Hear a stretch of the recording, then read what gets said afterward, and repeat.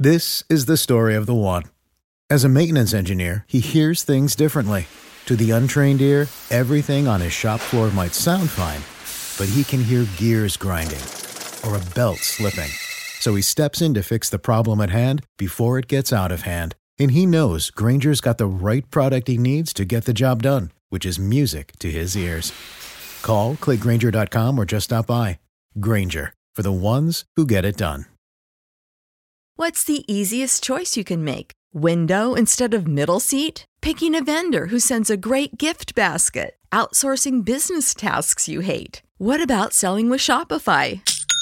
Whether you're selling a little or a lot, Shopify helps you do your thing, however you cha-ching. Shopify is the global commerce platform that helps you sell at every stage of your business. From the launch your online shop stage to the first real-life store stage, all the way to the did we just hit a million orders stage. Shopify's there to help you grow. Whether you're selling scented soap or offering outdoor outfits, Shopify helps you sell. Wherever and whatever you're selling, Shopify's got you covered. Sign up for a $1 per month trial period at shopify.com/try. Go to shopify.com/try now to grow your business, no matter what stage you're in. Shopify.com/try.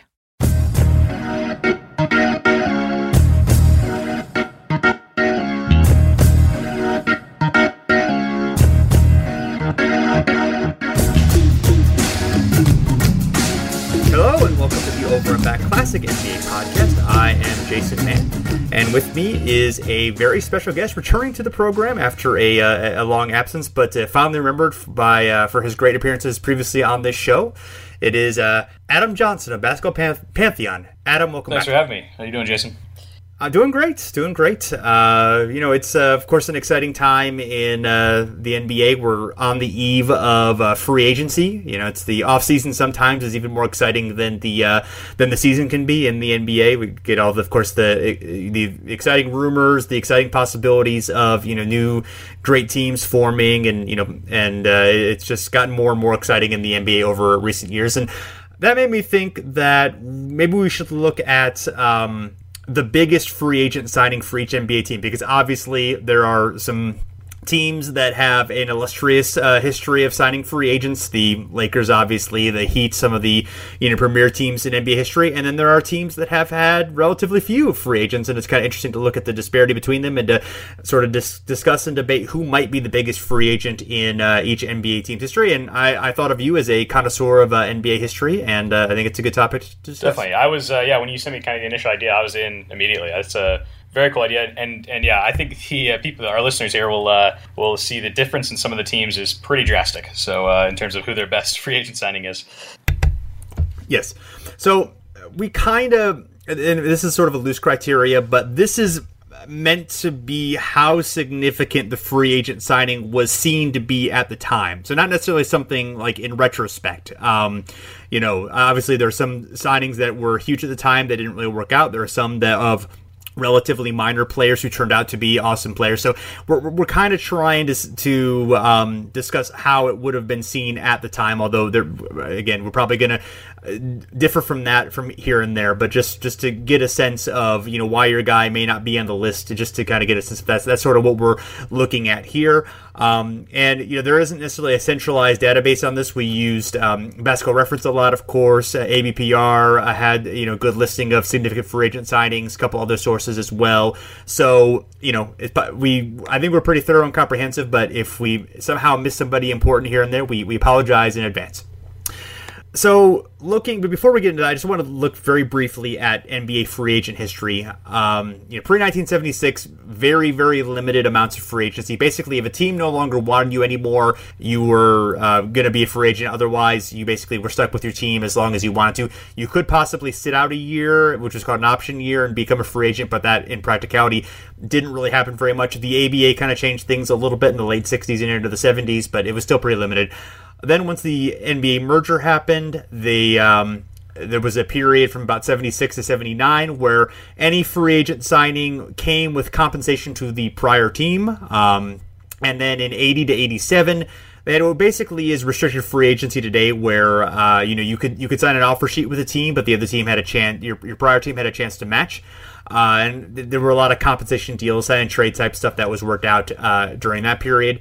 And from 88, that was the beginning of the modern system of having unrestricted free agents as well as having, restricted players.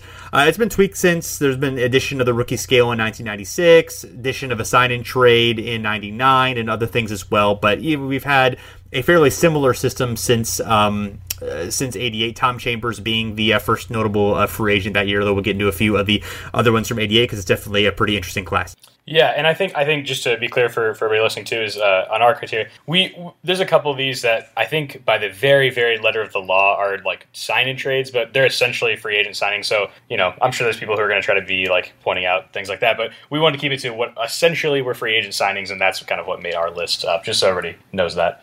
No, yeah, I'm glad. I was going to mention that, and I forgot, so I'm glad that you pointed that out. Yeah, so I consider, obviously, like LeBron James and Chris Bosh to the Heat in 2010 were technically signing trades, but like they were driven by the fact that that they would have gone to Miami no matter whether a sign and trade had been accomplished or not. It was again a technicality. So I consider those to be in that same category. So thank you for pointing that out. So we're going to go by the more recent teams added to the league to the earliest teams in the league. Why? I don't know. It's just the way that I decided to choose it. So actually, we're putting the Hornets and the Pelicans in a special category. They're going to join with the Hornets history, and then we're going to split out the Pelicans history because I know people say it's not confusing, but I think it's confusing. So we're not starting with the Pelicans or the Hornets. We're going to start with the Grizzlies. So in their history, it's mostly been Memphis. A couple of the notable free agents that they've had, James Posey in 2003. He was, at that point, he was, kind of a young, rising, sort of 3-and-D type player, even though that I don't think that was quite in vogue yet in 2003. But kind of a little bit like whichever Ariza is today. Younger at that point, of course. They had some fading stars, Allen Iverson at the very end in 2009, and then Gilbert Arenas at the end of the 2012 season came along. Neither one of those lasted, of course, for very long. And the guy who I would say probably is our choice would be Chandler Parsons in 2016. Big free agent signing, and unfortunately his health has prevented him from making much of an impact. He had one absolutely terrible season, and then one season where he was sort of okay, but obviously not producing with a high level contract to be. There was sort of the thought that there was some potential with him, Mike Conley, and Marc Gasol to form, what could have been a deep playoff team, or even fringe championship contender type team, but that has not worked out. Health concerns have beguiled them all. Is there? Do you have any additions to that list, or anyone who you would debate differently? Not any additions, but yeah, more so just the Parsons thing. It's like, obviously in hindsight it looks awful, but at the time, and even at the time, people were, if he stays healthy, was kind of the key word there. But yeah, that really was like, hey, maybe this is a way to kind of extend this grit and grind era and like evolve it rather than reset. And they thought, this is a perfect piece to kind of slot in a much more offensive minded guy than like the Tony Allen, piece that they'd had prior in that position. So yeah, and it just has backfired dramatically, and it's now possibly the worst contract in the NBA. So so yeah, it's very crazy how 2 years can shift someone's thinking towards a contract that drastically. And Allen Iverson, who couldn't forget the 3 games he played in the 09-10 season for the Grizzlies, yeah, it didn't quite work out. No, yeah, Arenas was. Yeah, I think for Iverson and Arenas, that was both their last NBA stops. Maybe did Iverson play with the Sixers afterward, or was that? Yeah, 25 games later that season with the Sixers, and then that was it. Okay, well there you go. So that's a better send off than 3 games with the Grizzlies. Yeah, they made there's sort of some odd decisions there, despite of course they've had quite a few years of very good success the last few years, not as much because of injuries and age and things like that. But like even when they were, building this kind of weird, out of nowhere team, with Randolph and Tony Allen and, some guys who, and even Mike Conley, some guys who were kind of maligned at the time for their contracts turned out to be great, but they also, were bringing in Allen Iverson there. Which obviously was not even seen as a great idea at the time. He was pretty much, he was pretty much done at that point, obviously. So next we have the Toronto Raptors. The key players there that not an illustrious some big names here, but not necessarily at the point of their careers where you would be wanting to add them. The first, Charles Oakley, 1999. Of course, advanced in his career, he began in I think 87 or so. Although honestly, I think he was definitely a big catalyst for the cultural change that they kind of brought in. Obviously Vince Carter was, rookie and it was an emerging star. They had Antonio Davis and some other good veterans there. Kind of a nice mix of young players and veterans, actually, that, led them to a, fairly deep playoff run. And it looked like it had the potential to be a very good team until, kind of issues with the team and Carter kind of derailed that. But he definitely was, even though he was more of a limited role player on the court, he was definitely part of, the big change that they had there. Also, Hakeem Olajuwon in 2002, that was a sign and trade, but obviously that less of an on-court impact, but just, a big star, leaving the team that he had gone to forever to go to Toronto. Also, Rafer Alston in 2004 was kind of a young up-and-coming player, not really a, notable star, but, was kind of in the names here. And then Hedo Turkoglu from 2009. Kind of actually had forgotten all about this one, but after he had those great years in Orlando, led them to a finals appearance, or one of the key players in that finals appearance. He ended up, I believe, flirting with the Blazers and nearly signing with them, and then spurning the Blazers and going to the Raptors. I think he had even agreed with the Blazers and sort of a DeAndre Jordan situation, and went off of that and went to the Raptors, and I didn't know that really worked out. He ended up with the Magic, and a couple years later, I think went to the Suns too, actually, if I'm not mistaken. So he kind of bounced around there, but I think was definitely seen as a big star at the time. Could have paired with Bosch, and and brought them kind of back to respectability. I think they kind of played okay. Had Calderon, who was sort of seen as a pretty good young point guard at the time. So interesting what that could have looked like in hindsight, but yeah, that's kind of a funny one. Yeah, no, I think that was a big one at the time. I mean, coming off of a finals appearance where he was a huge role, he played a huge role in that 09 finals run for Orlando, and I think people thought, hey, this is something that can. Yeah, I think the Bosch, the thing that you said, you can pair with Bosch and, it fit well. One guy can pop out. One guy can, kind of handle the ball, handle pick and roll, and kind of a versatile team. Maybe it would have been a little bit ahead of their time if it was like the actual version of Hedo that the Magic got in the playoffs, but it just wasn't. And, it didn't quite go to plan. I think he only lasted one season there. So, rough one there. I would say of the names here, I think he was probably the biggest one at the time. I think that's fair. Given the context, I mean, Oakley was, I think, kind of a different category. I think he was important, but I don't think he was. He definitely wasn't as big of a productive star as Turkoglu was at that time, for sure. Yeah, definitely. So next we have the Minnesota Timberwolves. We have Sam Mitchell coming over from the Pacers in 1995. This was this was kind of a thin list. So the fact that Sam Mitchell gets on there, although he spent a long time with the Timberwolves, was kind of an important part. Again, kind of more of a cultural shift kind of guy than the impact on the court. Malik Sealy in 1998.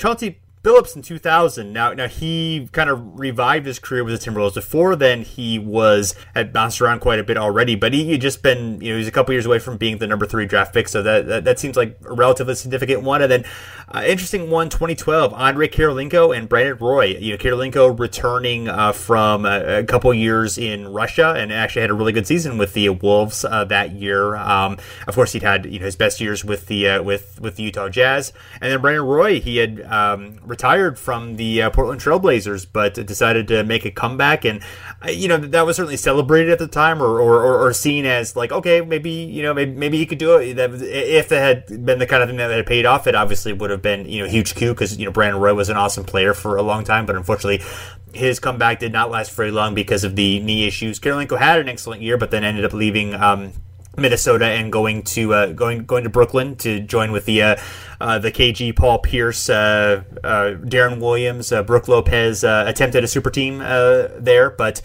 yeah, that was kind of a fun year. That was sort of an up and coming Wolves team with Ricky Rubio, Kevin Love, with Rick Adelman as the coach. They were kind of seen as on the rise, and maybe a team that was gonna kind of finally break through, and then a lot of injuries and other issues kind of derailed them until they've gotten to the new incarnation that they've finally gotten to the playoffs now. I remember the Brandon Roy one at the time was much more out of hope than it was out of realistic expectations. But obviously a big name. But yeah, you're right. I mean, it's a very thin group. Chauncey, I remember those 2 years, especially I think that second one, it was when he became a starter for most of that season. And people kind of thought, hey, this is like now the actual point guard that we can pair with KG after, the earlier, ill-fated Stephon Marbury relationship. But yeah, the next year he moved on to Detroit, and for Chauncey, at least, the rest is history. Yeah, I'm not sure, honestly, if there's one who I would pick here who I would say, is the right one. It's yeah, rough. I mean, I guess maybe Karolinko. I guess in terms of, like, a notable... Like, he was probably the most productive player at the time, he had the best NBA track record of all these guys, which is, kind of rough to say, but I mean, Roy, combined with the expectation of, okay, he can continue that production, because Roy obviously was the most productive one, but the expectation, as you mentioned, was pretty, it was more of a hope than a realistic expectation. Yeah, Karolinko, had played that lockout season in CSKA Moscow right before that. So yeah, I think I agree. I guess it's Karolinko. That's pretty rough, but. So next we have Orlando Magic, and some really interesting ones here. Horace Grant in 1994, leaving the Bulls, and after Michael Jordan had retired, and moving on to a team again that looked like a really rising Eastern Conference power. Magic, or excuse me, not Magic Johnson, obviously, but the guy who was compared a lot to Magic Johnson, Penny Hardaway and Shaquille O'Neal, looking like they were going to be an awesome tandem for a long time, and Horace Grant really adding some credibility to that team, and of course adding a really good piece that could fit in along with those guys. After that era went away, after Shaq left for the Lakers, after Penny Hardaway's injuries and leaving, the new era began with Tracy McGrady and Grant Hill in 2000. Grant Hill in particular obviously was one of the great established star at the time with the Pistons, and had was maybe not quite MVP level player, but definitely top 10, top 5 all NBA type player, and looked like he was in his mid 20s and was looking like he was going to have a great career ahead of him. He did Turkoglu in 2004. Was not probably actually not, at the time wasn't necessarily seen as that huge of a deal. I mean, he had some pretty good years with the Kings, but was not more coming off the bench, and potential good young player there. Rashard Lewis in 2007, I think was another one who was more like a fringe type all-star type player. So I think that quite on the level of obviously not the level of Grant Hill. I think he would be the choice for me here. But I'm interested in what you think about that. Yeah, and I remember the Rashard Lewis deal getting heavily criticized at the time too, because it was, which sounds like nothing now, but $20 million a year. For a player who at the time people were like, oh, you can't build around it, but he ended up being really big for them, and I mean they don't make the finals without Rashard Lewis, so that's stuff. But no, Grant Hill absolutely has to win this, and people also remember that was the summer they were going after Tim Duncan. I think that was the initial plan. I mean, being from San Antonio, I definitely remember every kid at school signing the "Stay Tim, Stay" banners at grocery stores and things like that. Everyone was terrified that he was going to leave, and I mean so to me, Grant Hill is the clear winner. Obviously, Tracy McGrady went on to have the best stint as an Orlando Magic player, but Grant Hill at the time surely wins this. Yeah, no, I absolutely would agree with that for sure. So next we have the New Orleans Hornets and Pelicans. We're going to go with the New Orleans years first, and then we'll discuss the Charlotte Hornets, Bobcats, and second Hornets teams. For New Orleans, we have Chris Anderson, the Birdman, in 2004, kind of a basically just good up and coming young player, played for Denver and was obviously athletic type big man. Nothing particularly special. These are not the best names here. But although genuine all-star level player, Peja Stojakovic, 2006, he'd played for the Kings and then was traded to the Pacers when it became apparent when they were looking to make a change, and it became apparent that he wasn't going to come back, and then he ended up signing with the Pelicans. Unfortunately, injuries kind of derailed his time there for the most part, although he was able to close his career with helping the Mavericks win the championship in 2011. And then Morris Peterson, who was in 2007, who was a long mainstay with that team, and or at least he was there for a few years and kind of a solid player. But honestly, I think I think of the players, certainly at the time, I think Stojakovic would be clearly the winner here. Yeah, no question. When Mo Pete and Birdman are your competition, that's pretty easy to do. So for the Charlotte version of the franchise, and these are all pretty much these are all Hornets. I don't think the Bobcats actually had a entry here. So a couple early choices that I think are more name value than production as players, but I think they're worth noting. Kurt Rambis in 1988, the expansion year. He actually did come as a free agent, though. And Robert Parrish, 1994, leaving the Celtics for the Hornets at that point, were, looking like a young up-and-coming team with Alonzo Mourning and Larry Johnson, and some very, very fun team, and, had sort of a look into popularity at that point. And then after that, that era kind of fell apart. Bobby Phills and David Wesley in 1997. Probably not quite there on this list, but definitely were up there. Derek Coleman in 1998. He'd averaged 17 and 10 for Philly in the previous season. So, he was not seen as a superstar at this point, but was still seen as a productive player.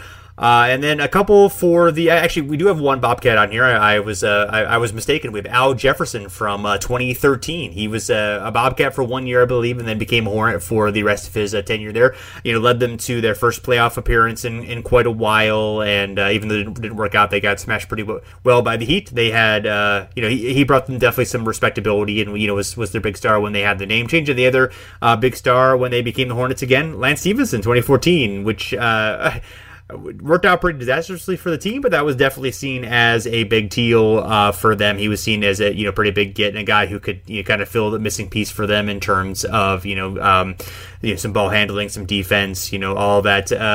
All the encore stuff that he was supposed to do would have fit pretty well, but he forgot how to shoot for like a year and a half and ended up being one of the bigger, more disastrous signings in modern NBA history for sure. Yeah, the Stevenson one at the time, I fell for it as well. I thought, hey, if his kind of shot creation can work well next to Kemba Walker, and if he can bring what he did in Indiana onto this team, and new look and everything, is like we were all kind of fooled by that. And like you said, it was a total disaster. I mean, it just about as bad of a free agent signing as there has been in the last 4 or 5 years. But yeah, the Al Jefferson one, I thought I forgot how big that was at the time. That it was like, wow, someone wants to go to Charlotte, and I think that was one of the first ones where like the Michael Jordan influence like really played a role. I remember him kind of citing that, and also they offered him the most money, which as a human being that makes sense. But so yeah, and I do remember that first playoff series. Like, oh, this is cool. This may be a team that can kind of build for the future. And that was the series where LeBron had the dunk where he's looking at Michael Jordan kind of out of the side of his eye, and I thought, maybe this will be kind of another little team that can be one of like LeBron's punching bags, and they couldn't even be that. So, oh well. No, unfortunately, yeah. Oh well. What you can do? I would say that Jefferson's probably the clear choice here. The others kind of had some name value, but in terms of being a productive player and relatively in their prime, I think Jefferson would be number one for me. Yep, I agree. And I think this history is weird. I think if I have it right, is it not? I think it's 88 to 2002, and then 04 to now is the technical Charlotte Hornets history. Yet 03, I think, to now is the Bobcat or the Pelicans. It's very bizarre. I remember when I had to do that for my franchise rankings on my site. I just thought, okay, this is a very strange way to do this. There's like a missing year for the Hornets, but yeah, this is a good way to do it too. And I think if for both teams, I think Al Jefferson would probably win. Well, I don't know. I guess Peja. That's probably more of a toss up than I think, but. I guess I would. Yeah, that's interesting because I think Peja was closer. I think he had the higher peak at and he was probably really relatively close to it. Yeah, I guess Peja would still win that. Yeah, right. I mean, I would. Yeah, but I would say if it's reasonably well, the New Orleans version is Peja, and the Charlotte version I think would be. Yeah, that makes sense. Our next team here is a little easier to determine who the winner is. Yes, it is. In fact, obviously the Miami Heat, LeBron James and Chris Bosh, obviously LeBron being the big one in 2010.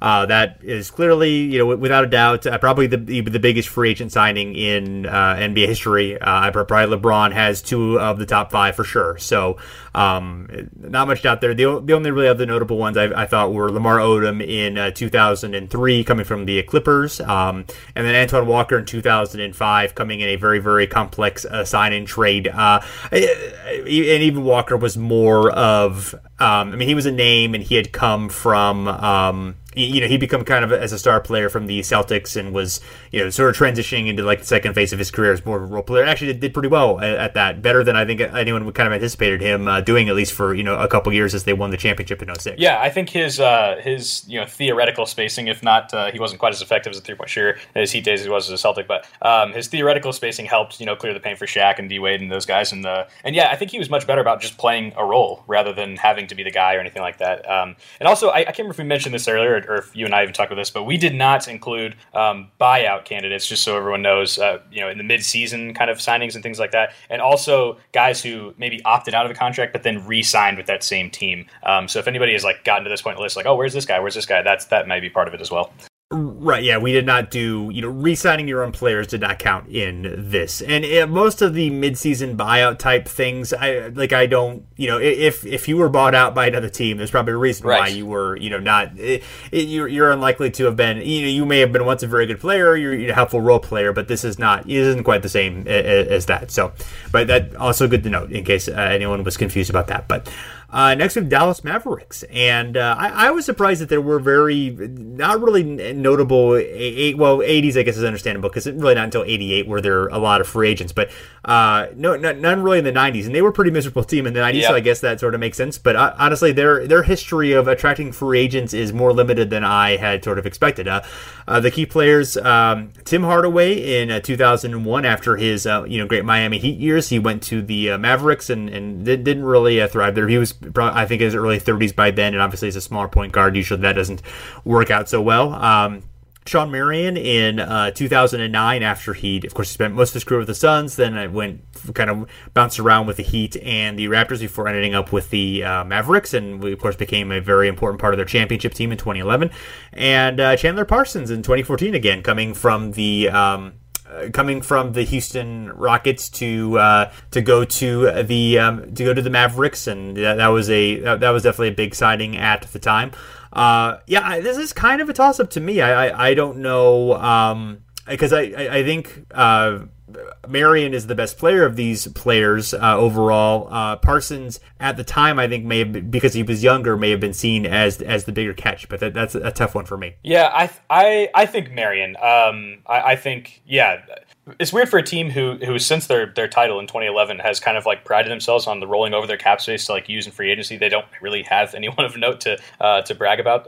But Parsons, I guess, kind of was that one win. Chandler, Max or nothing, bitch. Parsons I guess like their one thing to show from that, which that only lasted 2 years. So yeah, I would lean Marion. At that point, multiple time All-Star and bigger name, and then I guess if our tiebreaker is what did they do with the team, then I guess that has to go to Marion too.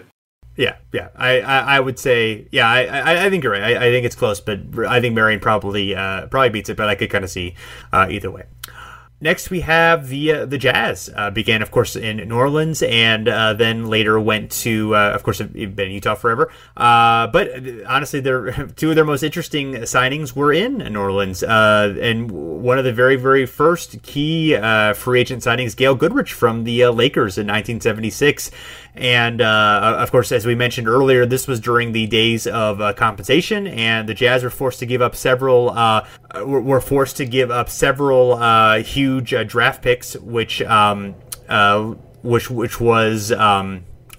of which led to them losing out on a chance to draft Magic Johnson in 1980. So this ended up not being a very good deal for the Jazz, although at the time it made some sense to pair up Goodrich and Pete Maravich together. That was a backcourt that was definitely very interesting and had some really good potential on it. And when they were actually on the court together, it actually did work fairly well. But Goodrich suffered a pretty serious knee injury, and of course was not quite the same. Maravich dealt with injuries too, so that wasn't it wasn't the worst idea in the world, but given what they had to give up at the time, and it was the first year for compensation, so there was not really a great baseline for what a team would have to give up for a player. So it's hard to blame the Jazz entirely on that, but obviously that's something that derailed them for quite a long time. They didn't make the playoffs until the mid '80s.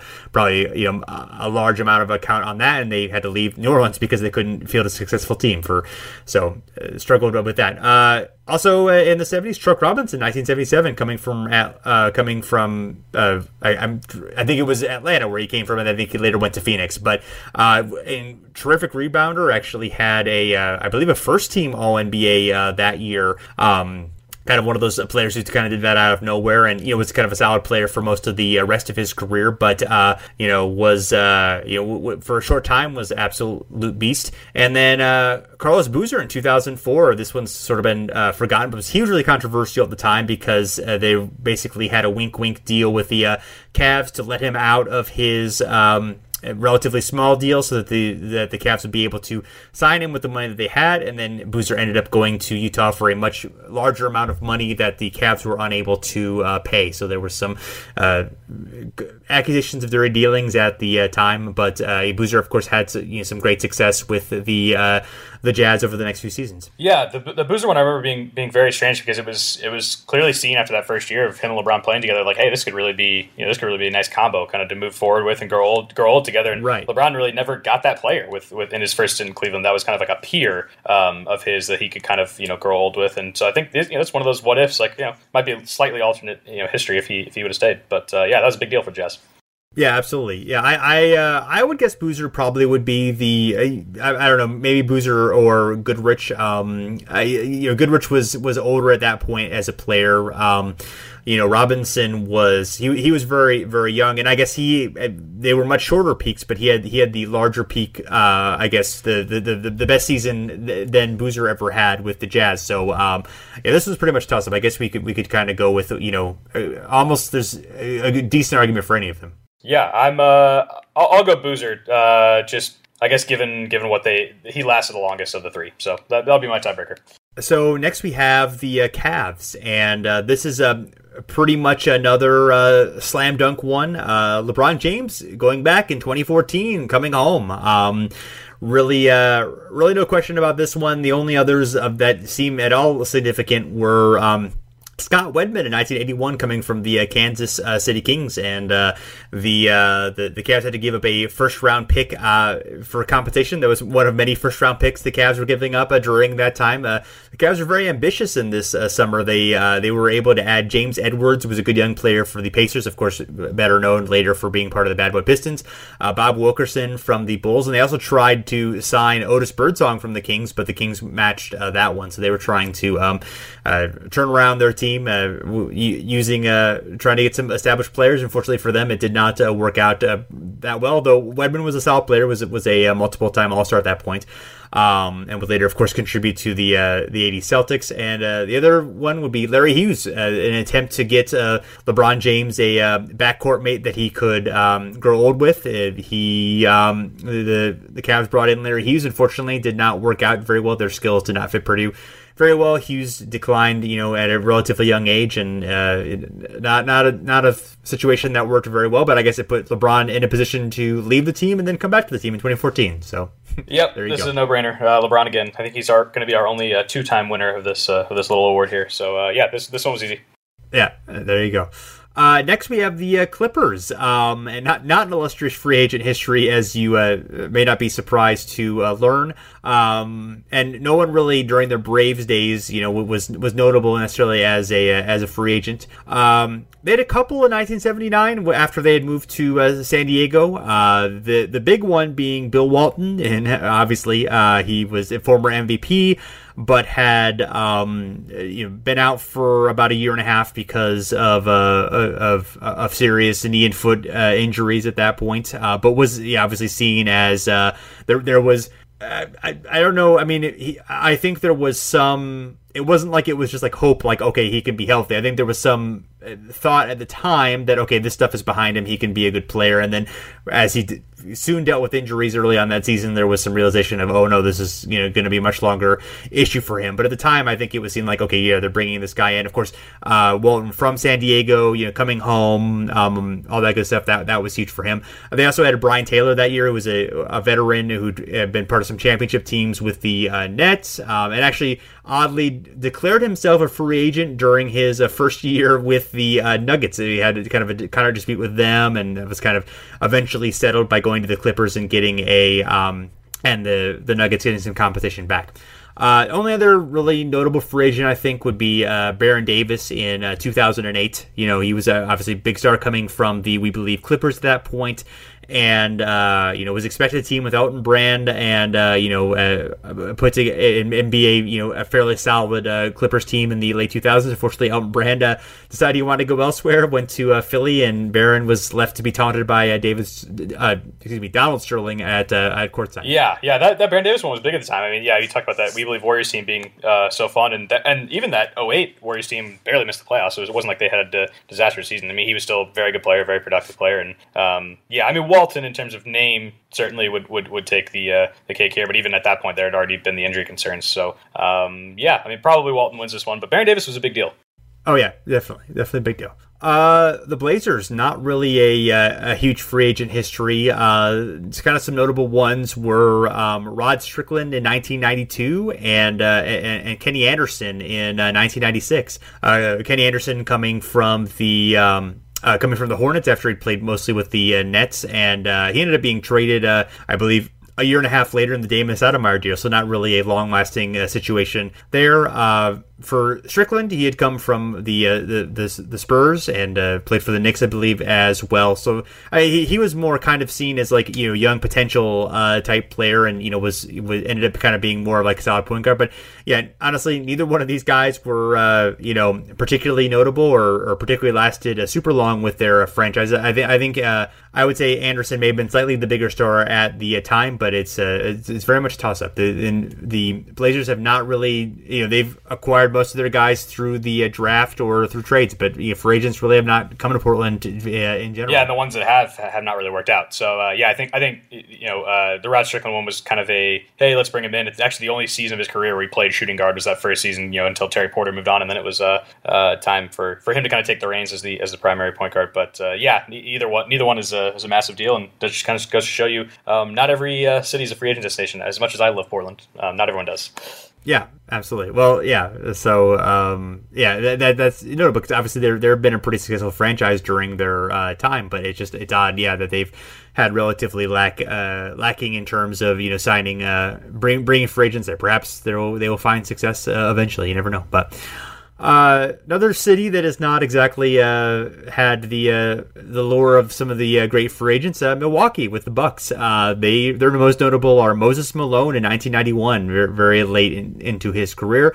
Anthony Mason in 2001, joining a team that had made the Eastern Conference Finals, and kind of unfortunately ruining their chemistry basically, and leading that team to be broken up. And Greg Monroe in 2015, who was kind of seen as one of their first big free agents in quite a while, ended up doing okay there off the bench, although I think was hoped to be a bigger star when he came in. I think Giannis developing so fast and becoming such a big star, kind of led Monroe, put him in sort of a different situation there. But this one's another one where the options are not all that terrific, I would say. Yeah, no, I mean the Greg Monroe thing I remember just being significant because he kind of spurned the Knicks and the Lakers. It was like, oh wow, this is a guy not signing with one of the big markets and signing with Milwaukee, like this is the new NBA. But we look back and we're like, oh, Greg Monroe, that doesn't make a lot of sense to make a big bunch of noise about that one.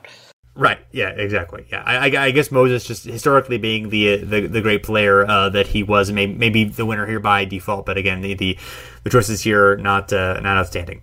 Slightly better circumstances though. The Phoenix Suns. Of course, as we talked about earlier, the very first unrestricted free agent, Tom Chambers in 1988, coming from the Sonics.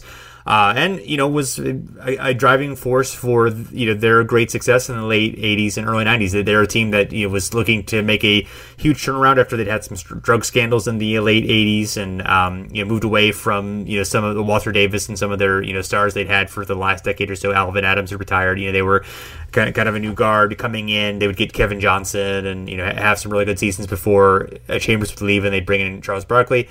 Danny Manning in 1994, coming from the Hawks after he spent most of his career with the Clippers. signing for a very cheap 1-year deal before signing a longer-term contract afterward. Penny Hardaway in 1999 was signing trade after things had gone sour with the Orlando Magic. And I think probably the clear winner, well, we'll talk about this, I guess. Steve Nash, 2004, I think obviously became the most significant free agent they signed, but how it was seen at the time, that might be questionable. I think he was certainly a star. He played some really good years with the Mavericks, but he was, in his late 20s or maybe even 30 at that point, and was, there was some question as to whether he would really be able to, hold it up, much less, obviously, I don't think anyone expected MVP-type form coming from him at that point. No, I think if you look at this, you just look at the four names and you think, oh, yeah, obviously Nash, but that Penny Hardaway one was huge at the time. And, I mean, Nash, knowing what we know now, I mean, that signing really kind of changed offensive basketball in the NBA as we know it. So it's like, obviously, that one, pretty big deal. But at the time, he was an all-star player and a player that, this really fills a need, especially as they'd moved on from Marbury. But yeah, I think the Penny Hardaway one might, in the moment, actually win this one for me. Okay, yeah. The Chambers one was a big deal too. I mean, he was obviously, he was a pretty big. He'd been, I think, MVP of the All-Star game that year before, and was a pretty good big star for Seattle. Just coming into his prime, was great forward. He was. He was very marketable, I think, at the time too. So yeah, it's a tough. I think it's tough. I mean, I would say Hardaway. I would agree with you on Hardaway, but if it had not already been for like the knee concerns that he was dealing with already, I mean, it wasn't at that point obviously seen as though a thing that was definitely guaranteed going to derail him, but it was an issue at the time, so that maybe causes some slight downgrade for me, but it's close. I think you could say, honestly, I think any of the three of Chambers, Hardaway, or even Nash, I think could be called for this one. That one's a really tough one to say. Yeah, and even Danny Manning was an all-star right before they signed him. So yeah, Phoenix actually a better track record than you would expect on some of these free agents. Yeah, absolutely. Next we have the Nets, and pretty another not so good track record here. Orlando Woolrich in 1987, he had been dealing with substance abuse problems and dealing with being on the Bulls before Michael Jordan got there. There was some hope that he would be able to pair with Jordan, be a great player, but was not a good fit and had dealt with the problems that he was dealing with. So he was shipped out for a number of draft picks and was brought to the Nets as an attempt to start over, which did not work out particularly well. And then another one that's easy to forget about, Alonzo Mourning in 2003. He had, of course, been a huge star with the Heat, and then dealt with his kidney disease that kept him out of the NBA for a while, and he was making his comeback and signed a lucrative deal with the Nets. And this was right after the Nets were coming off of finals appearances, with Jason Kidd there, and we're kind of just a really good big man away from maybe possibly in a series against Shaq. Maybe Alonzo Mourning could have not stopped him necessarily, but contained him a little bit more than some of the other parade of guys that they were bringing out there. So there was some hope that, hey, maybe this is the thing that we need to do to go over the top. And unfortunately, the health was really not there, and that team was about to kind of fall apart anyway. But in terms of how it was seen at the time, I think this definitely, without really any other good options other than Orlando Woolrich, I think this is pretty clearly the winner. Yeah, I'm with you. Yeah, if you had to guess, I don't know if you've looked at this or not, so maybe this will ruin if you have. But if you had to guess how many games Alonzo Mourning played for the Nets, what would you guess? Ooh, I would guess maybe close, 40. 30, exactly 30. There you go. Okay, yeah, because of course he was part of the Vince Carter trade a couple years later, I believe. So, yes, so that was Well, there you go. Yeah, that was not a good number, obviously. So next we have the Denver Nuggets, and sort of a mix of guys here. They had Walter Davis in 1988. Dale Ellis in 1994, Antonio McDyess in 1998. Very interesting story, which we get to in a second. Andre Miller in 2003, and Paul Millsap in 2017. And I would say McDyess or Millsap would definitely be the two that I would think of here as the biggest ones. McDyess, of course, played a year with the Suns after being traded from the Nuggets, and then was wooed back by the Nuggets, signing an extremely lucrative deal. There were the stories of the Suns being kept out of the arena, of Denver barricading the arena to keep McDyess in there to sign that deal of some crazy shenanigans going on there. Unfortunately, McDyess soon suffered was it an ACL injury, or it was a pretty serious injury that kind of kept him from reaching his potential as a superstar, but absolutely at the time he looked like a young up-and-coming great superstar.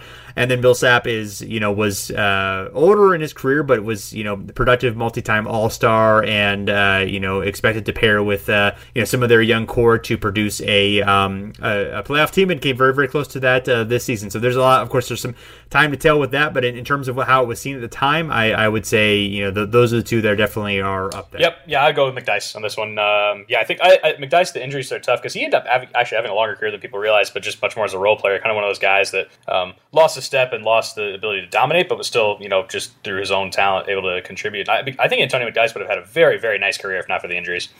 Oh yeah, definitely. Yeah, I mean, I think of a little bit like a Bob McAdoo without like the obviously the MVP level highs, but had like the potential to be, was more like a second team All NBA type player, and could have been that for like quite a long time. I think he was about that good, and absolutely could have been huge for sure. So next we have the Houston Rockets, and the notable names here: Rick Barry, 1978. We're gonna have more Rick Barry as we get through here because he's pretty important in free agent history. But late in his career, went to the Rockets, and was the Rockets had to send John Lucas, who had been a former number 1 overall pick, to the Warriors in exchange, but Barry was expected to pair with Moses Malone and Rui Tomjanovich and Calvin Murphy to have a contending team. Didn't quite work out, as Barry he was still a solid player, but lost a step and was unable to bring them over the top there. Also, Malone dealt with some injuries and didn't help the situation. Scottie Pippen in 1998, leaving the championship Bulls and joining Charles Barkley and Hakeem Olajuwon in Houston.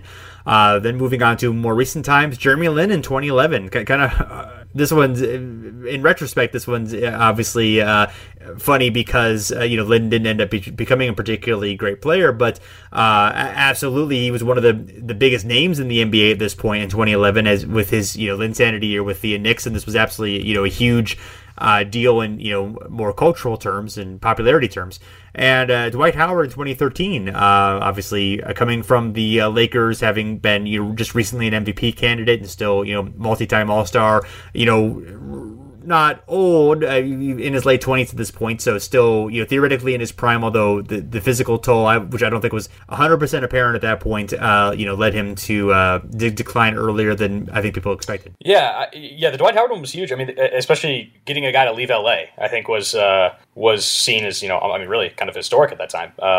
There was like, that's where everyone kind of wants to get, including Dwight. And then it's like, okay, you have the chance to re-sign here, and he didn't take it. So that was big. The Lin one, that's the classic, poison pill, and kind of the furor from like Knicks fans that they did not re-sign him after that magical little, kind of half season. I remember, that was huge at the time. But then the Rockets ended up, I don't know if they regret it, but I'm sure there was marketing dollars to be made from that signing. But yeah, not the biggest. I think this actually, I would give it to Dwight from this. I think at the time that was seen as a pretty big deal. But Rick Barry, that also, it's so funny how archaic, these old free agents, it's like, oh, they're going to lose a player. Like, that's not fair. We have to give them somebody in return. It's like the ridiculous labor laws. You can't just pick where you want to go play. But that was the NBA in the 70s, so, and before. But sure, absolutely, yeah. I think I would go with Pippen. It's really close with Pippen and Dwight. I would it's definitely toss up, but I think that I think the fact that Pippen had been with the Bulls and been such a big part of that championship, and the story of him now trying to win it in another place, kind of not exactly on his own, obviously, because there was Barkley and Olajuwon there, but as like that kind of the piece there to kind of like prove he could do it without Jordan. I think slightly bigger for me, but it's very, very close, and I think Dwight is a reasonable choice. Yeah, that's fair, and that also, kind of crazy that Pippen does that, but actually gets much closer the following year in a different city. But yes, yeah, right. So yeah, that's a good point. Next, we have the Indiana Pacers, and I think almost completely forgotten, Alex English in 1978, who began his career with the Bucks.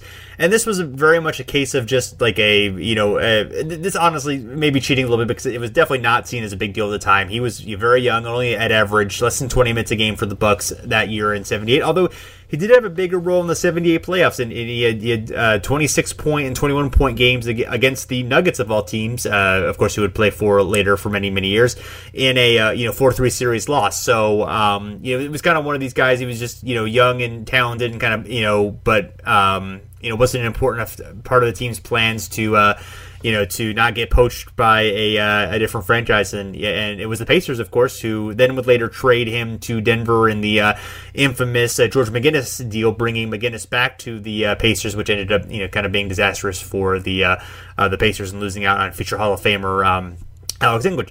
Other names on here, and they're not super notable. Byron Scott, 1993, of course, leaving the Lakers, where he had spent his entire career, and going to the Pacers, and helping out a bit with some of their mid '90s teams. He was a good role player. This is more of a name than the on-court production. Al Harrington in 2006, coming back from the Hawks in a sign and trade after he began his career with the Pacers. And I think probably my choice for the winner here, David West in 2011, joining the Paul George, Roy Hibbert Hawks, ending up being I think was a fairly big name at the time. Of course, had some really good years with the Hornets, and was still young enough to be productive, but was also big leader on that team. I think somewhat similar to Oakley with the Raptors in '99, but probably even better on court production at that point. Yeah, West is my winner here too. And I remember the other team that West kind of seriously considered signing with is the Celtics at that time, and that maybe would have prolonged their little run a bit longer. But the Pacers, it was just, I remember being a natural fit. It's like that was their position of need. Found this guy, slotted him right in, and they immediately have 3 really good seasons in a row. So I think that's my winner as well. So we'll see. Alex English, when you're talking about that, it's reminding me of, we'll see. I think GMs are maybe slightly smarter than this, and I'm not trying to compare Alex English to this guy, but Terry Rozier, kind of upcoming restricted free agent and having really big games in the playoffs and an extended role due to injury. Let's see if anybody jumps at that and maybe offers him more than he perhaps should get, similar to Alex English in '78. Yeah, that's a good. I think that's a fair comparison. That's kind of a good one to look at. So next we have the Sonics and Thunder franchise. Sort of an interesting NBA history, NBA free agent history. I guess interesting NBA history with them as well, but particularly in free agency. They have one of the most notable free agent signings of all time in Spencer Haywood in 1970. Defected from the ABA, was not even eligible to be in the NBA because he was not of draft age. Of course, filed a lawsuit to get that rule changed, and was basically attempts to made to disqualify him from games because he was not an eligible player, and so on and so forth. But he was obviously had a big impact on the NBA and the ABA in general, and was an excellent player as well for his time in Seattle, despite having issues here and there. But definitely a huge one. The other guys on this list, Gus Williams from 1977, coming from the Golden State Warriors, became a very important player, of course, in their championship team. I think at the time it was less significant. He was a good young player, potentially could be good. Maybe a little bit like Alex English, where it was up and coming, but was a lower level player on the Warriors, but got his shot with the Sonics and obviously became a big star during that time.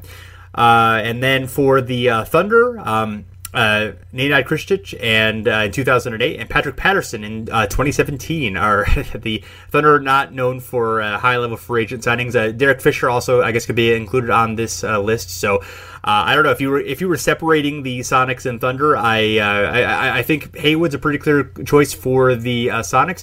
For the Thunder, I'm less clear on that. Yeah, I think Haywood's got to take this one. I think that stretch there, 08 to 2017, or I guess you say 2016 when KD left, is really kind of indicative as to why that team partially never got over the hump. It's like that they drafted so well. It's kind of the gift and curse of drafting so well. It's like they kind of were married to that group and never really added that other piece, whether through a free agency or trade, that kind of got them over the hump, especially after the Harden trade. So I think that's a kind of indicative of some of their failings as an organization. That Patrick Patterson and Nenad Krstić are their 2 biggest signings in that era. Right. Yeah. And Christian probably could have worked out better, had he given better health. That was kind of the, obstacle for him. Yep. He seemed like a fairly good signing at the time, actually. But, I guess Patterson would have been the bigger star. So if we're just saying Thunder only, I would say Patterson is the biggest one. But, but overall in this group, if you're taking the franchise history together, which honestly you should, they're the same franchise, then I would say Haywood would be involved there. Next, your favorite team, the Spurs. Not really much in the 90s, despite their great success there, at least none that I was able to dig into. But starting in 2000, there's Derek Anderson, who was helpful for them briefly. Was kind of seen as like an up-and-coming rising star. Didn't really last there in San Antonio. 2001, these are more in retrospect, not necessarily huge at the time, but Bruce Bowen obviously became a great player for them. Steven Jackson was helpful for their 2001 championship before moving on to other franchises. And then Robert Horry at 2003 coming from the Lakers and providing some big shots as he was apt to do for the Sonics through the mid 2000s, and but probably the winner on this list, LaMarcus Aldridge in 2015, coming over from the Blazers, was a star level player at the time. Pretty all star type guy. Second, third team All NBA type player, probably in terms of stardom at the time. I think definitely, I think this is a fairly clear one to me. Yep, no question, LaMarcus Aldridge. That's a big deal at the time. So much so that the Spurs have had such little, not even success. They just didn't really do it.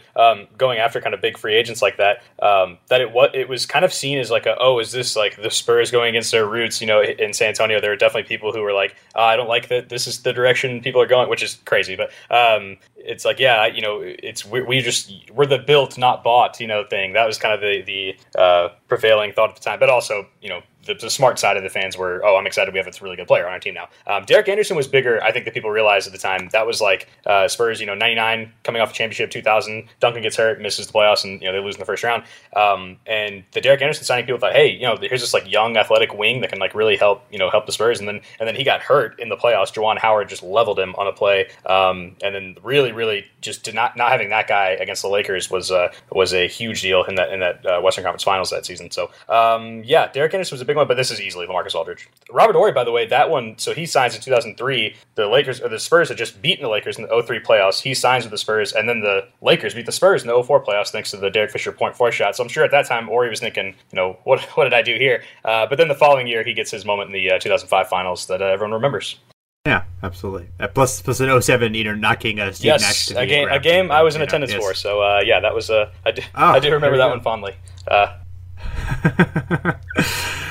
Next, we have the Chicago Bulls, and very early one that I think is interesting. Larry Keenan, who had been a star for the Spurs and also on with the Nets in the ABA, and came on, was a shooting guard, played well for the Bulls. They actually had a pretty big turnaround from being about a 30-win team to a 45-win team. They also had Artis Gilmore, and they had Reggie Theus. Were actually some nice talent there. Jerry Sloan was their coach. It looked like this was definitely the high watermark between, of course, those great early 70s, Chet Walker, Norm Van Leer, Jerry Sloan teams, and of course the Jordan teams later. This was kind of the peak for there, and Keenan was kind of a big deal for that time. Other notable names, Ron Harper in 94, of course, that became more significant as when Jordan came back. Brent Barry in 98 was the first big free agent, post-Jordan free agent signing that they had. Ben Wallace in 2006, coming along from the Pistons, joining the rival Bulls, and then Carlos Boozer in 2010 and Dwayne Wade in 2016. I think were the other choices. So Boozer was a big deal in 2010 for sure. And he was a star and coming along that huge free agent summer, and he was obviously more of the consolation prize for LeBron, but that was definitely kind of seen as a chance for them to adding a good complementary star who was gonna help them compete with the Heat and and with Rose as of course as their big star, and then Wade I think was more just a name, and obviously having the Chicago being from Chicago and coming from the Heat, and the surprise of that was a big name type thing. But in terms of expected on-court impact, I don't think that was as big. I would say Ben Wallace here probably, but I could be convinced otherwise. Yeah, I was leaning Ben Wallace myself, but Boozer, Wallace. I guess it was a little bit more clear that he was slightly on the downside at that point. Although he'd come off obviously a run of Defensive Player of the Year awards, but it was obviously like that wasn't going to continue. Whereas Boozer was more in the prime, and it was, I think, maybe fit that team's need a little more. And yeah, just kind of slotted right into that power forward position. And really, his first year was the best one, and then it kind of faded after that. So I think it's down to those two. You can kind of flip a coin for me. Yeah, I mean, I think Wallace maybe slightly. I mean, he was kind of expected to, because they had a pretty good young team there, with Ben Gordon and Tyson Chandler, some good young stars. Wallace was kind of meant to kind of come in there and bring the veteran toughness and rebounding and stuff, and still great defense. And yeah, he faded kind of quickly. And like I said, the fit was not particularly good there. But I think in terms of like the stardom at the time, I think I would place Wallace slightly over Boozer. And fine with me. But yes. Next, we have the Bulletin Wizards franchise, and only a few names here, but they are notable. Bob Dandridge, 1977, coming from the Bucks, who had, of course, been part of the early 70s championship teams, and joining a team that was poised for another couple finals appearances and one championship, and he was a very, very key component in that. Kind of the James Worthy of his time, a good complimentary third star, very good defender, clutch shots, all that good stuff. Bernard King, 1987, after the terrific, horrific knee injury, coming from the Knicks and joining the Bullets and having some productive scoring years there. And then Gilbert Arenas in 2003. Created a new provision in the CBA that on for second round picks, but was able to basically the guy who turned the Wizards around after they'd had mediocrity for the most part for 2 decades was led to some exciting teams in the mid 2000s, even though things did not end there particularly well, to say the least. But yeah, I have a tough time with this. I would say between Dandridge and Arenas, both very impactful in different ways. Yeah, really. They all three have a case in a different way. I mean, Bernard King was, I guess, essentially the biggest name at the time, but the knee injury, I think everybody kind of knew that was not ever going to be the same. And Arenas probably had the most and the longest impact post his signing. But yeah, I would probably lean Dandridge. Just given how good that team was and how good he was at the time, just kind of fit perfectly. It's like the signing that made the most sense at the time. I don't think people expected as much out of Arenas as he ended up giving them.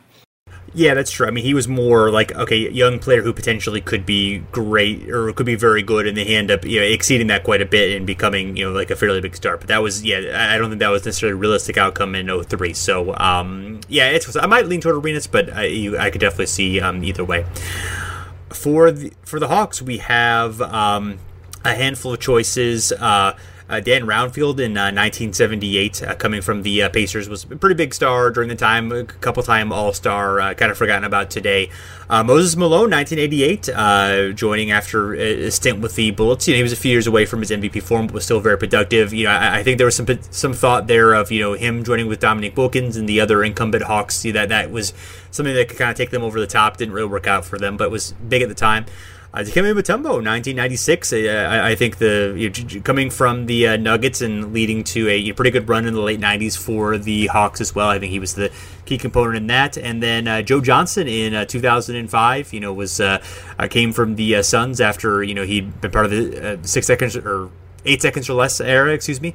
And some obviously led to some good years for them. Eventually getting back to the playoffs and having a pretty long stint.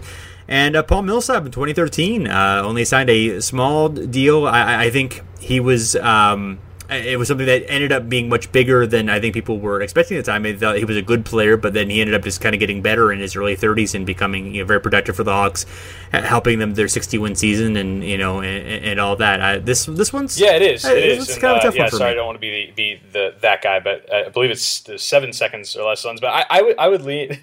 I think you said 6 and 8, didn't you? You're right. 6 and 8. I did. You're right.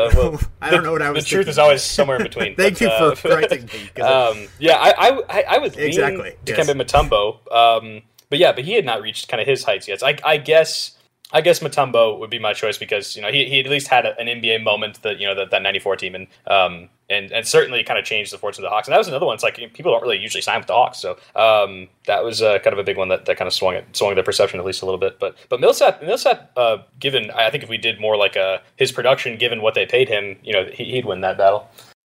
Oh yeah, absolutely. Yeah, I would go with Mutombo as well. I mean, I think, he was definitely the biggest star at the time. Like Joe was, he was again more like an upcoming player who potentially could have been big, and then he ended up having a long streak of all-stars, and it was a very, very good player for the team. But I would say Mutombo. Obviously, the impact was more short-term, but I think he was the biggest star that they were able to attract, given at that point in their career. Next, we have the Sixers. We have George McGinnis, 1975, coming from the ABA, signing as a free agent. There was a huge dispute with him and between the Sixers and the Knicks over McGinnis. Eventually, the Sixers were able to win that battle. Moses Malone, 1982. This was basically Malone signed an offer sheet. The Rockets were, I think they did match, but then they ended up working out a sign and trade with the Sixers, getting a first-round draft pick and Caldwell Jones out of it, and Malone, of course, leading the team to the 83 championship, winning another MVP. And then Elton Brand in 2008. We alluded to this earlier when talking about Baron Davis with the Clippers, but I think he's the most notable recent one that they have.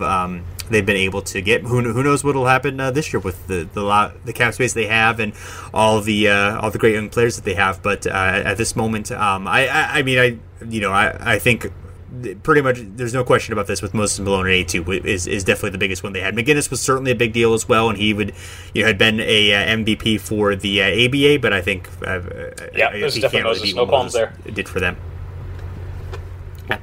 Next, we have the Pistons. Some okay choices here, but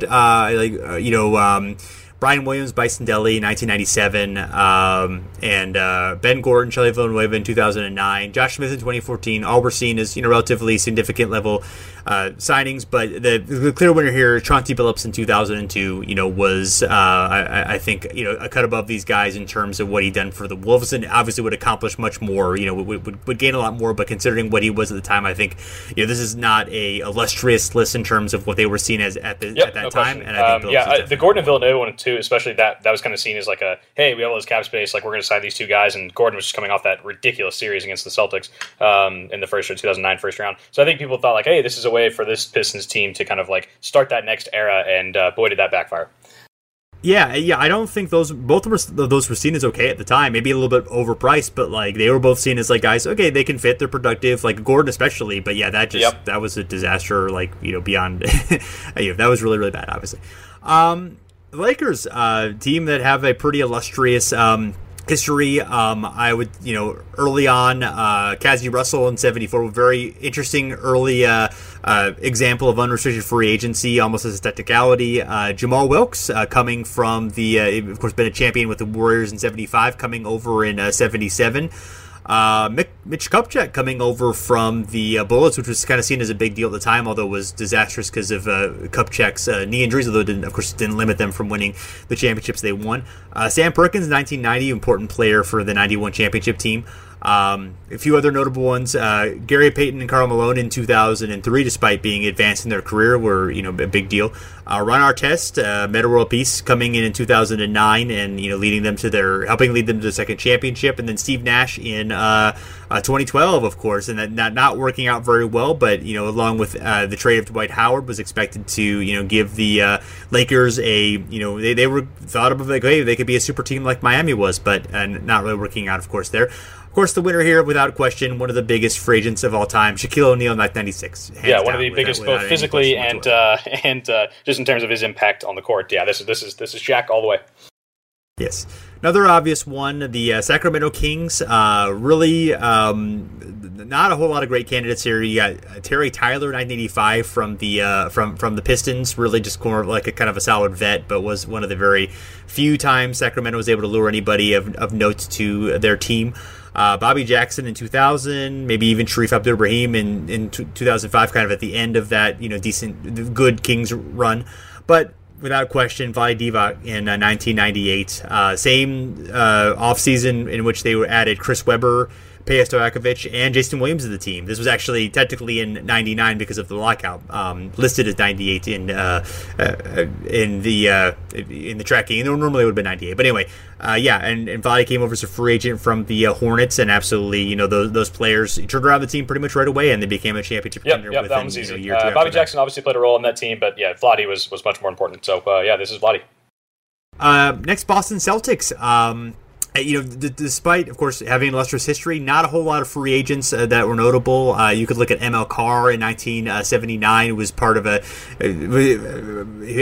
competition ended up being trading away Bob McAdoo, one of the half a dozen or so trades that McAdoo was involved in before he settled with the Lakers later on. And honestly, he was best known for towel waving for the mid-'80s Celtics, but he averaged 18.7 points per game, 7.4 rebounds per game, 3.3 assists, and 2.5 steals, which led the league for Detroit, that team. So he was, a solid, pretty good star at that point. Pete Maravich in 1980 was just more of a name. Same with Dominique Wilkins in 1994.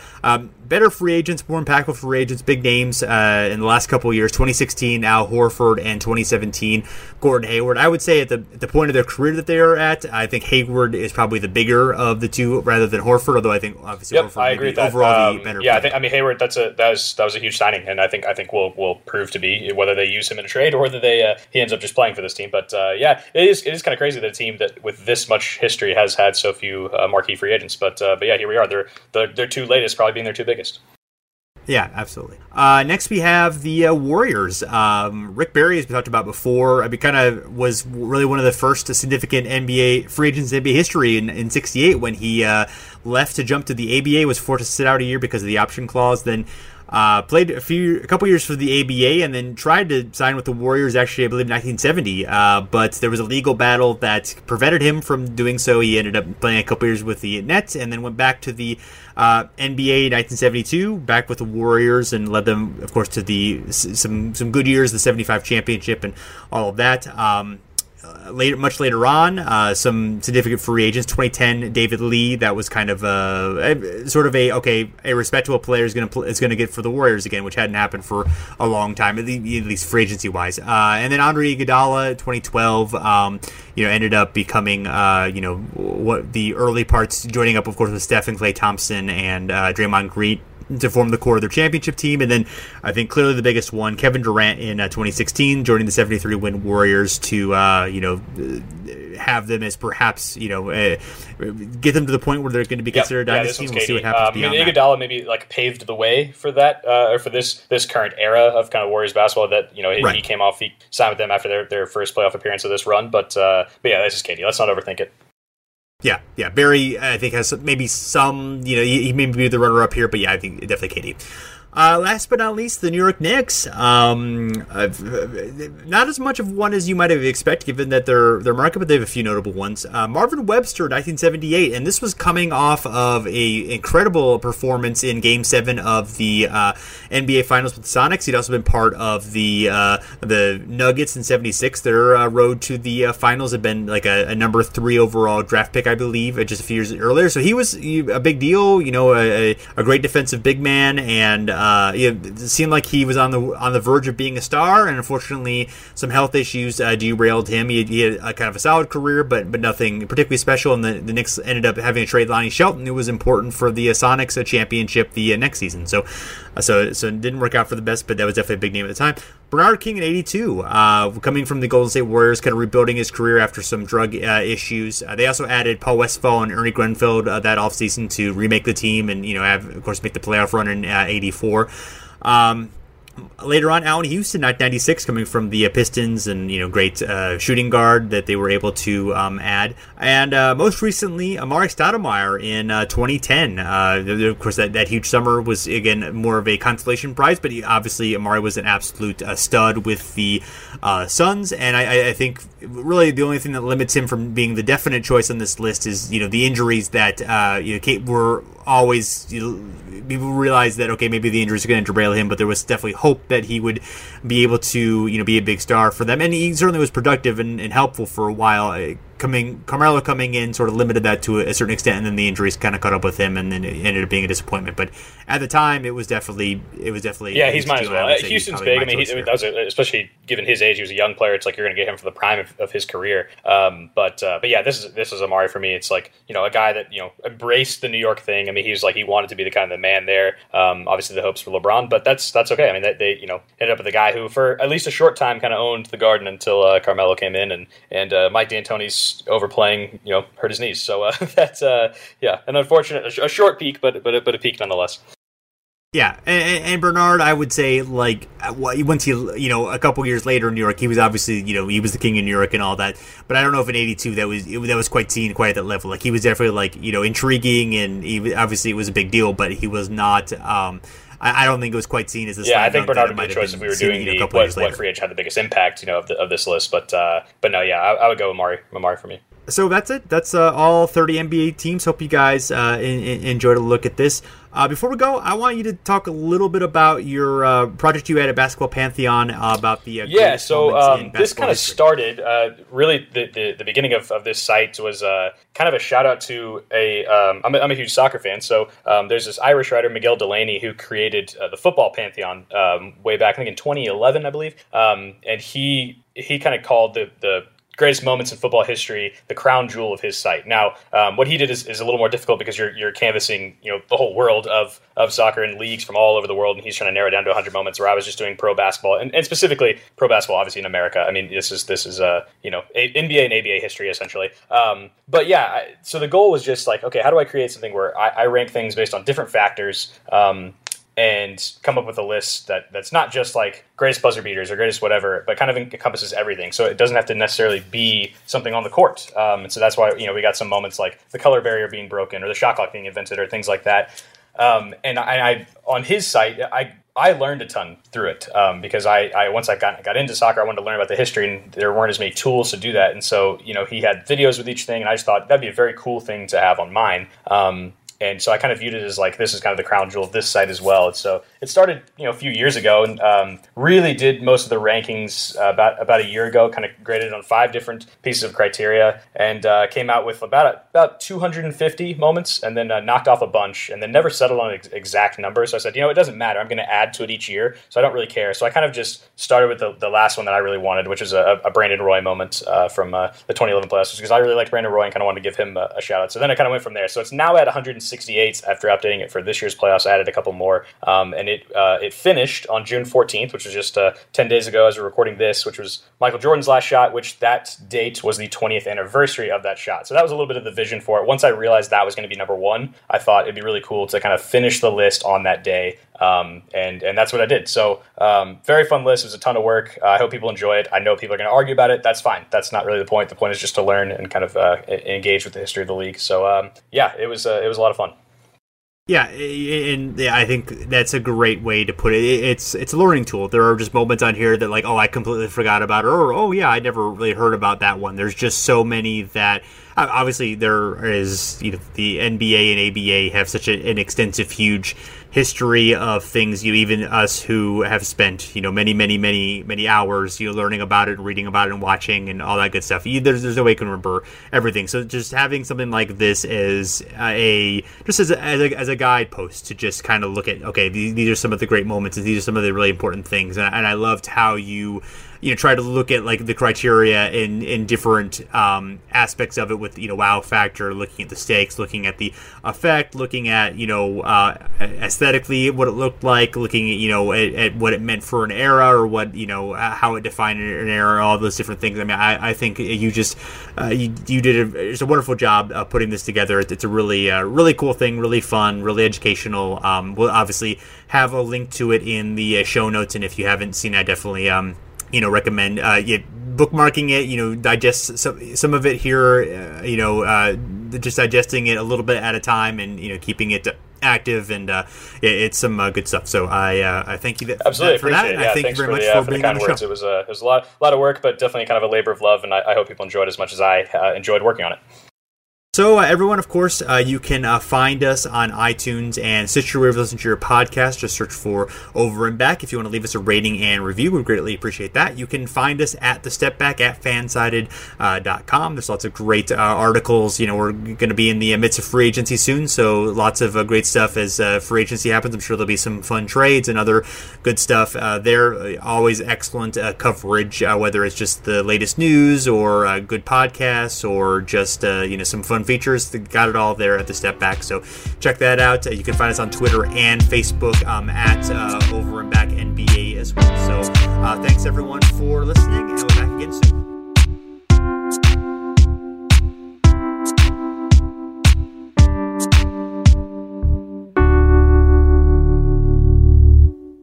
Save big on your Memorial Day barbecue, all in the Kroger app. Get 3-pound rolls of juicy 80% lean ground beef for $3.49 a pound with a digital coupon. Then get select varieties of flavorful Powerade, Body Armor Super Drink, or Arizona tea for 77 cents each, all with your card. Shop these deals at your local Kroger today, or tap the screen now to download the Kroger app to save big today. Kroger, fresh for everyone. Prices and product availability subject to change. Restrictions apply. See site for details.